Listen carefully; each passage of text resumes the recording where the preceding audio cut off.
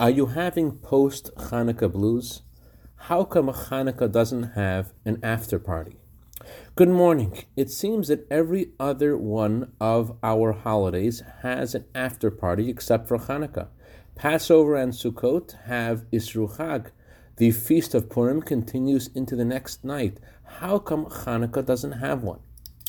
There was a young girl who had to have a very complicated operation, and while she was in the hospital, she managed to convince her doctor how important it is to put on tefillin, and he actually put on the tefillin, and she was so excited that she wrote a letter to the Rebbe to tell the Rebbe that her doctor put on tefillin.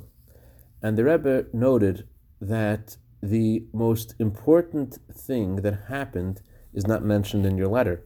Most important thing that happened to this doctor is that the doctor met you. The doctor sees how you're someone who is going through excruciating pain, and yet all you're concerned about is helping another person get closer to God. That is so significant.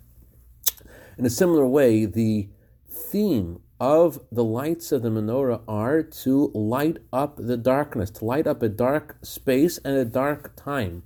So you only really know that Hanukkah reached you when the day after Hanukkah, you're looking for that light and you go out of your way and you bring light to someone else. Then you know that the light of the menorah has actually touched your heart, because the whole meaning of Hanukkah is to light up a time which is not holy and a space that's not holy, and to bring light and warmth and holiness there.